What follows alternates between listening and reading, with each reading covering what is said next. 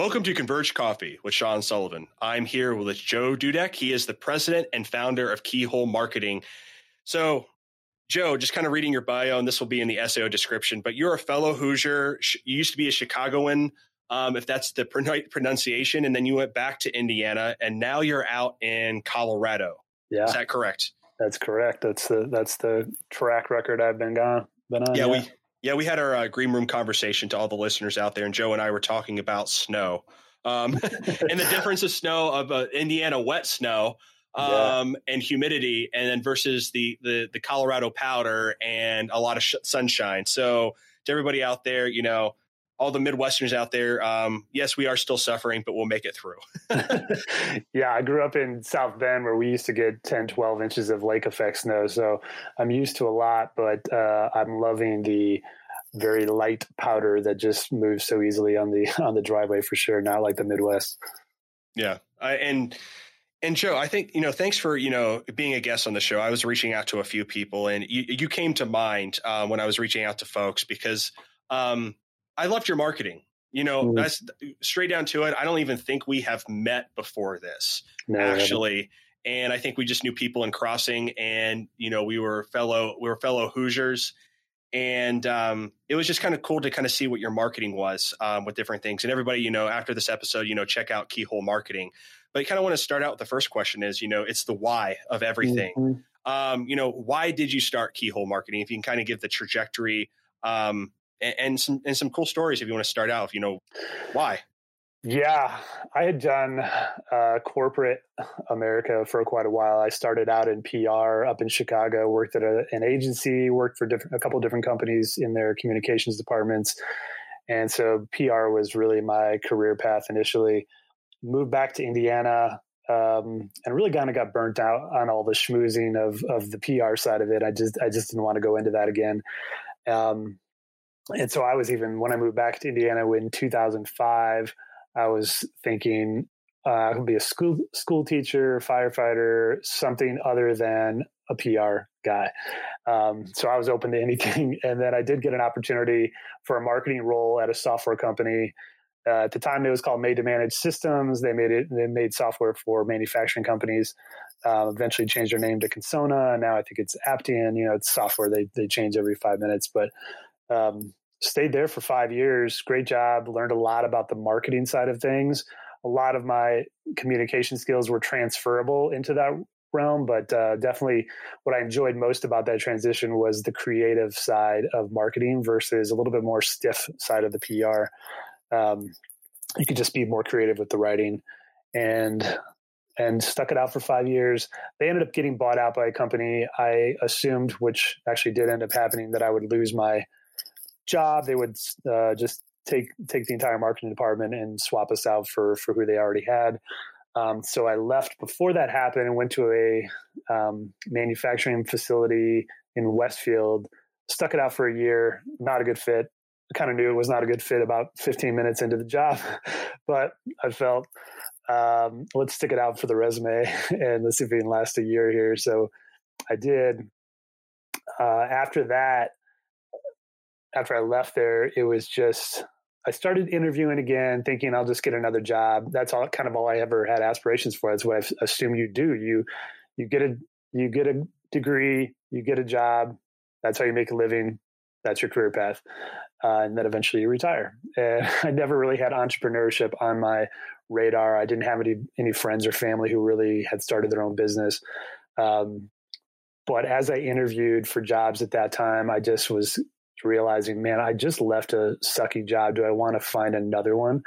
And I just was really cognizant of that when I went to interviews, looked at marketing departments in all the field, the whole landscape of cubes that I was looking at. I just said, I don't want to just sit in another one of these.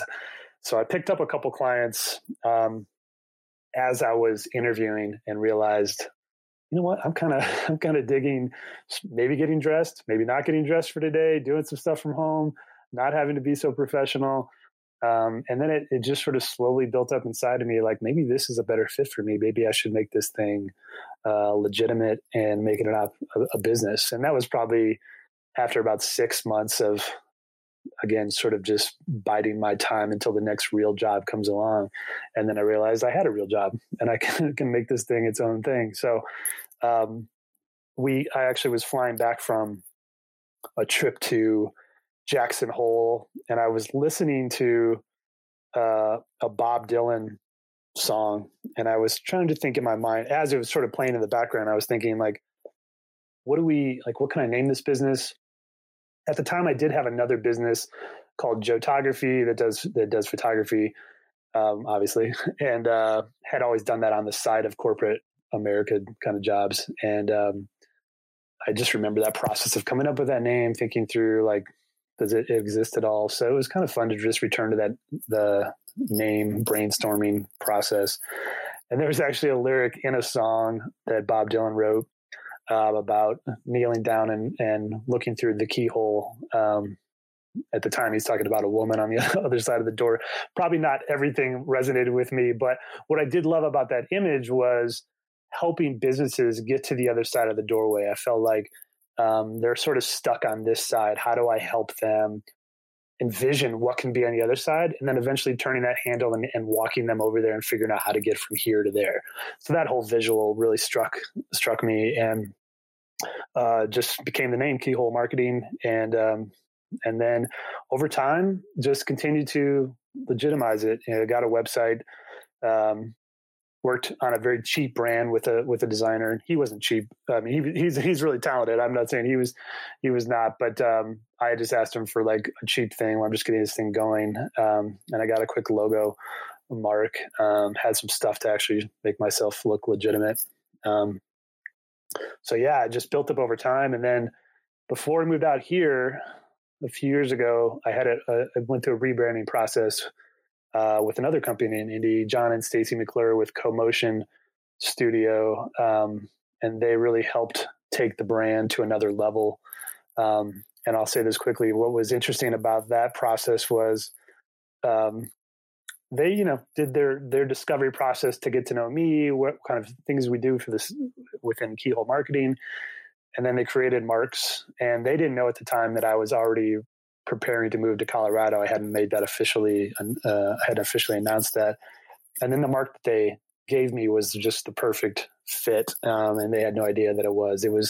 It's a key, but at the same time, it looks a little bit like the sun on the horizon, two marks that look like mountain peaks. And then just that horizon, that straight line horizon view. So I was like, oh my gosh, that's it. So it was just one of those like amazing moments that everything came together. I love that. And it speaks more to your brand and your website too, is that you're more of a creative type. And that's the kind of the cool part of it is everything kind of manifests once we start focusing on things. And I think the one thing, just kind of bring it right into the next question is, the first thing I noticed on your website was content. Why focus on content marketing, first to develop great customer experiences? Yeah, to me, content was my strength. That's where I came from, writing a ton of things for corporate jobs, whether in PR or marketing. That was just my skill set.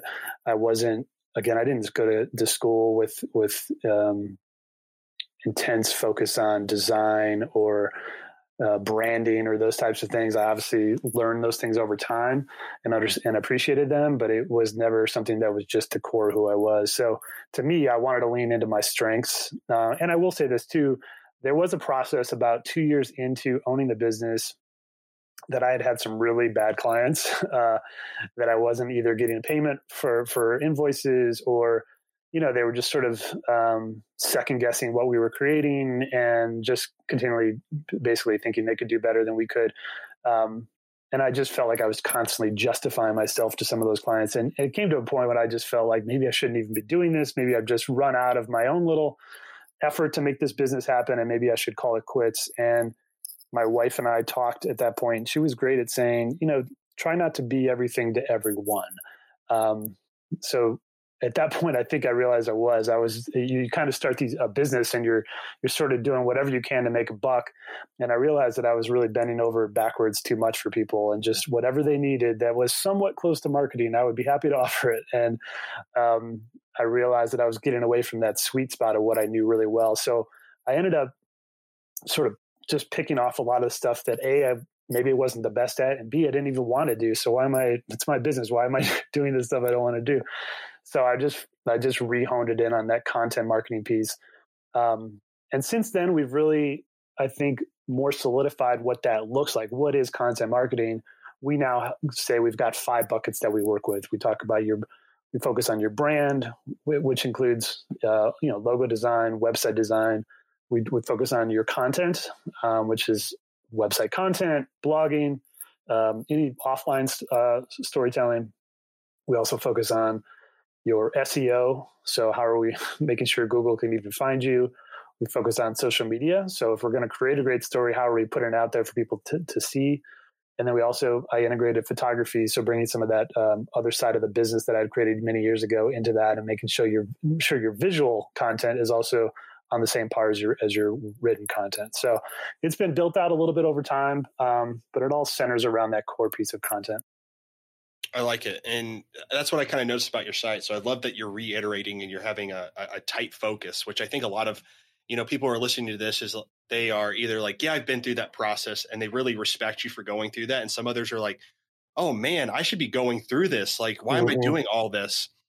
And the cool thing about it is the thing that I recognize the most, everything. And you kind of took a different approach to this, because a lot of people, ask the why first. And I mean, obviously with the podcast, with storytelling, or with a movie, you always have to have the origin stories of the why.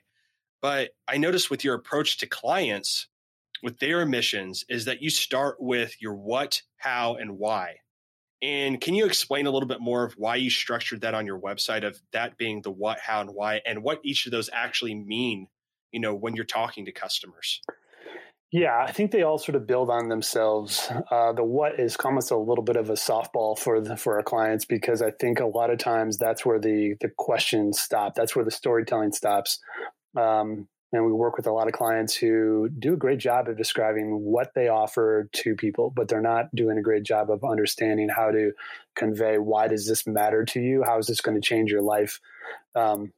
But the what is a good place to start. They can really use the terms that they know really well. They can describe all the features and benefits, the reason that they created whatever they're creating, whatever they're selling.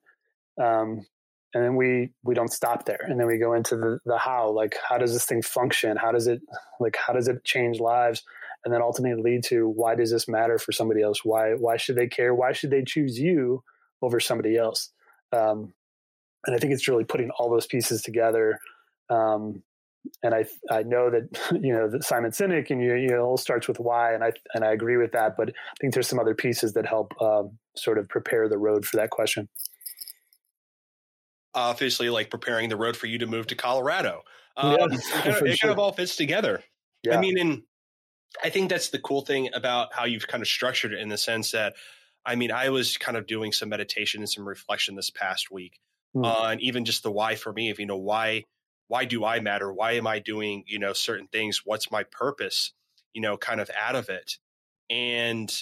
But you're restructuring in a way that allows some quick wins for customers to kind of understand, reiterating their product, talking about it's like you literally said softball, and it almost goes into your storytelling, where you kind of start off with, and you kind of restructure them. So we were talking a little bit about your podcast and how you've kind of transformed some things. And by the way, this is the end of the questions part for all the listeners out there. So Joe's not going to be grilled anymore, but you have this background where I looked on your site, you have several different podcasting stories that you have connected with people. Can you kind of explain your process of how to help customers, enhance their storytelling while you integrated this podcast? Because you mentioned some cool things of what you're doing with that. Can you kind of expound a little bit on that? Yeah. So before I moved to Colorado, I was doing a version of this before. I was doing some offline conversations with local business owners. I think of like Just Pop In and Indy, Jeb Banner at the time, with Smallbox, some of those other local businesses, super inspirational people, somebody you just wanted to spend a couple hours with and just be inspired in their presence. And we ended up doing more of a transcription of our conversation. I wanted it to be much more of a casual conversation. Don't worry about me hitting record. Like, I am hitting record, but let's just talk and you'll forget that it's even there. And then when I moved out here, I wanted to transition it into a podcast. I felt like that was a new medium that would be helpful for promotion, but also just even push me from a technology standpoint to get to that space. But I also wanted it to be different. I don't want it to be like everything else out there. And it's hard to compete in that space. There's a ton of content. But I'm not trying to take over the world with this podcast. I did want to serve the audience that I wanted to serve. So we focus on more local businesses out here in Colorado Springs. Currently, we might expand to Denver and some other markets up the Front Range. So there's many opportunities, but we really just focus on telling their story. And actually, the whole concept of both those interviews and the podcast came from a book that I read called Sick in the Head by Judd Apatow.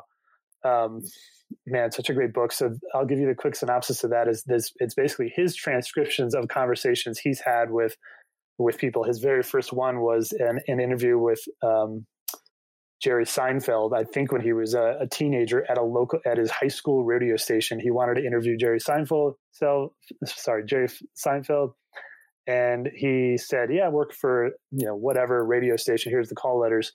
I want to interview Jerry." Talked to his agent. Ended up showing up at Jerry's door, weeks later, and he's like, "Who are you?" He said, "Oh, I'm Judd from W whatever radio station." And Jerry didn't kick him out. They ended up sitting down and had an hour conversation at his as a teenager. And I thought, man, it's so inspirational, to have the guts to do that and ask somebody who you may look up to, you may be inspired by in the local area, and not to be afraid to ask. And that's always what I've leaned into. The worst they're going to say is no. Most people, I don't know that I've even ever been turned down. There might have been some scheduling situations, but I think everybody's just happy to tell their story, and they know that I'm going to respect it. I'm going to hold it carefully. I'm not going to sort of take that and spin it and make them look bad. It's all to try to make them look the best they can. And then what I've focused on the last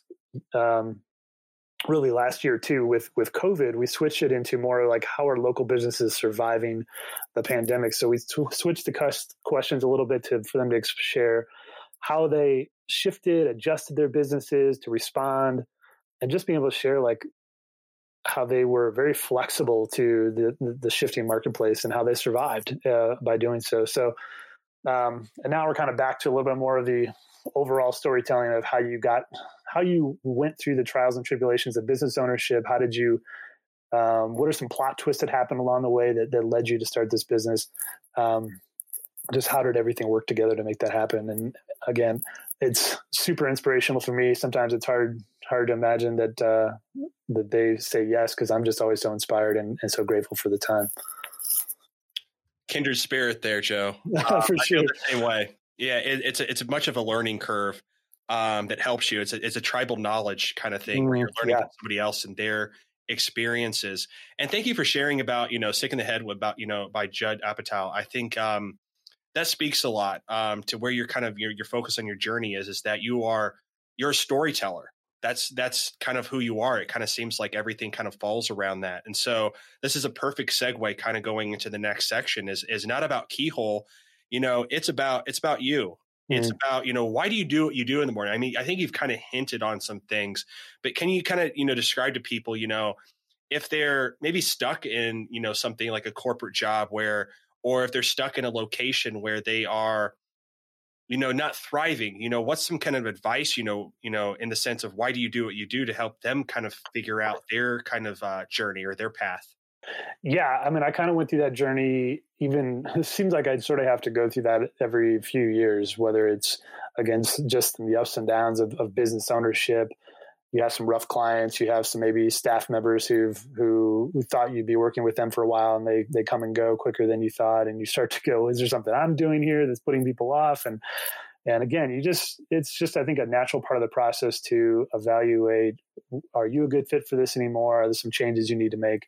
So what I have gone through in that process has been returning to some of those tools that allow you to understand your strengths in the market. So some things I've done is I've re-explored. Actually, this last year I took the Strengths Finders test again, because last time I had taken it was I don't know, maybe 2005 when I started that marketing job from Chicago. And I just think I'm vastly different of a person in this space than I was back in corporate America. And it was great to retake that. And I was able to, some of the strengths were still in the top 5, but I think 3 were new ones.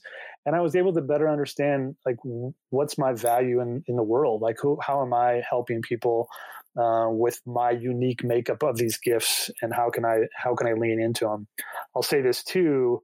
I've had to even go a little step further than that. Rather than just take the test and see the results, what's been helpful for me is even like I worked with a business coach last year, and I'm still working with her this year. And then she really encouraged speaking those strengths into the mirror. And it was a powerful experience, not a very easy one initially, super awkward, but it helps me to start to believe them, start to take them on as my own. Kind of takes them off the page and puts them onto me. So it isn't just words and just a description generally about anybody who has this. Now I'm applying it to myself. I'm putting it on my own skin a little bit, and I'm starting to see myself in that light. And that's been super helpful, that when frustrations come with work, I'm able to go, no. I know this about myself. I believe this in myself. Some other tools I've used. My wife does a little bit Myers-Briggs. I haven't got into that as much. I do have my results, but I probably should spend a little bit more time understanding that. The last one that's been super helpful for my wife and me has been Enneagram. I don't know if you ever paid attention to that, but it's been great for us to understand. And we're really different, like 100% different. But it ends up being a great balance. And I have more understanding of why she's nixing this and proposing that, or why she's not a great addition to a brainstorming session, but I'm also not a great addition to sort of looking for the problems of things, because I think everything's awesome and everything can be great. And she's going, well, here's a few things we should look at. So it's a good balance, but those are things that have helped me understand my strengths. And I would suggest that, I think, to take some of those tests, but also just find ways to make it real and practical for yourself, whether that's meditation, whether that's speaking into the mirror, whether that's journaling. There's a lot of different practices like that I think can really help you to accept what those things can be. It's getting your mindset right. Yeah. And just don't say Bloody Mary 3 times in the front of the mirror. That's all I ask. Right, for sure. Well, what was the little Lego guy in the Lego movie called? Because you just said everything is awesome. It's awesome. Yeah, that's who I am. We always sing that around the house. I forget his name, but yeah, I'm a 7 on the Enneagram, which okay. And she's a 6, and we've had some funny conversations. One thing that I reflect on is we both, at our last house, we were looking at this bush in front of the house, and the previous year I thought it was practically dead. And then the next summer it was like a hydrangea bush. And I was like, in my perception, I'm looking at the same bush that she is. And her comment is, oh, this thing looks horrible. And I'm going, man, it looks so much better than last year. What are you talking about? So it's just amazing that how we view the world differently. And I think it's okay it's definitely okay to do that. And it's a good balance for us, because she's saved me from a lot of major mistakes, because I'm just jump first and see if there's something underneath me. And she's got it all sketched out before she makes the move. And it ends up being when we kind of come together and balance each other out pretty well like that. That's awesome. Besides looking at bushes with your wife and figuring out if you die or not, what do you do as for like a hobby, and what do you do for health? What's kind of that kind of bringing together of kind of, finding that kind of flow out of life? That's a great question. Yeah, bush watching is not a high on the list, but what's great about this landscape out here, which I've been wanting to be much more intentional about this year. Obviously last year was crazy, but to really like embrace the landscape. So in participate in the activities that are unique to this area. So, go skiing, go hiking. One thing I'd like to try this year is some fly fishing. I'd like to learn, that as a new trade out here. So some of it's just learning new hobbies. Photography for me has always been a great creative outlet. I'm able to just walk away from work, grab my camera and get into the woods. And that's always been a good action for me. One thing I've been trying to do this year, today I'm not great at it because it was a weird week with some snow days, but I'm trying to take Fridays off from work production kind of stuff. So I'm trying to do much more, whether it's, doing some training stuff that I've been wanting to do. It's been sitting on my list for a while, like watch a video, do some things to learn and grow, but fun stuff. So it isn't just I'm bored out of my mind for Friday. So I'm trying to be selective on what it is. Read some articles again that I couldn't find the time for. So I save them for Friday. I don't look at them every day of the week and go, oh, I wish I could have done that. It's much more cool. Save it for Friday. Let's do it then. And sometimes it's get away from the computer altogether and, go for a hike, just head up in the mountains and do some stuff. So all of that has been good. Journaling has been another focus of this year that I want to do more consistently. I always get great benefits out of that. But I sometimes push it off until the opportunity arises, and not always does the opportunity arise. So I'm trying to make it much more of a part of the daily or weekly process as opposed to waiting until the stars align. So that to me is a very healthy approach. My wife and I too are very, I just don't work after 5 o'clock. I mean, the door's closed at my office. I work out of my house, but it's just not, we have a 1-year-old. I'm sorry, 1 year. We have one child who's a 7-year-old, and I just want to be able to have the ability to hang out with him.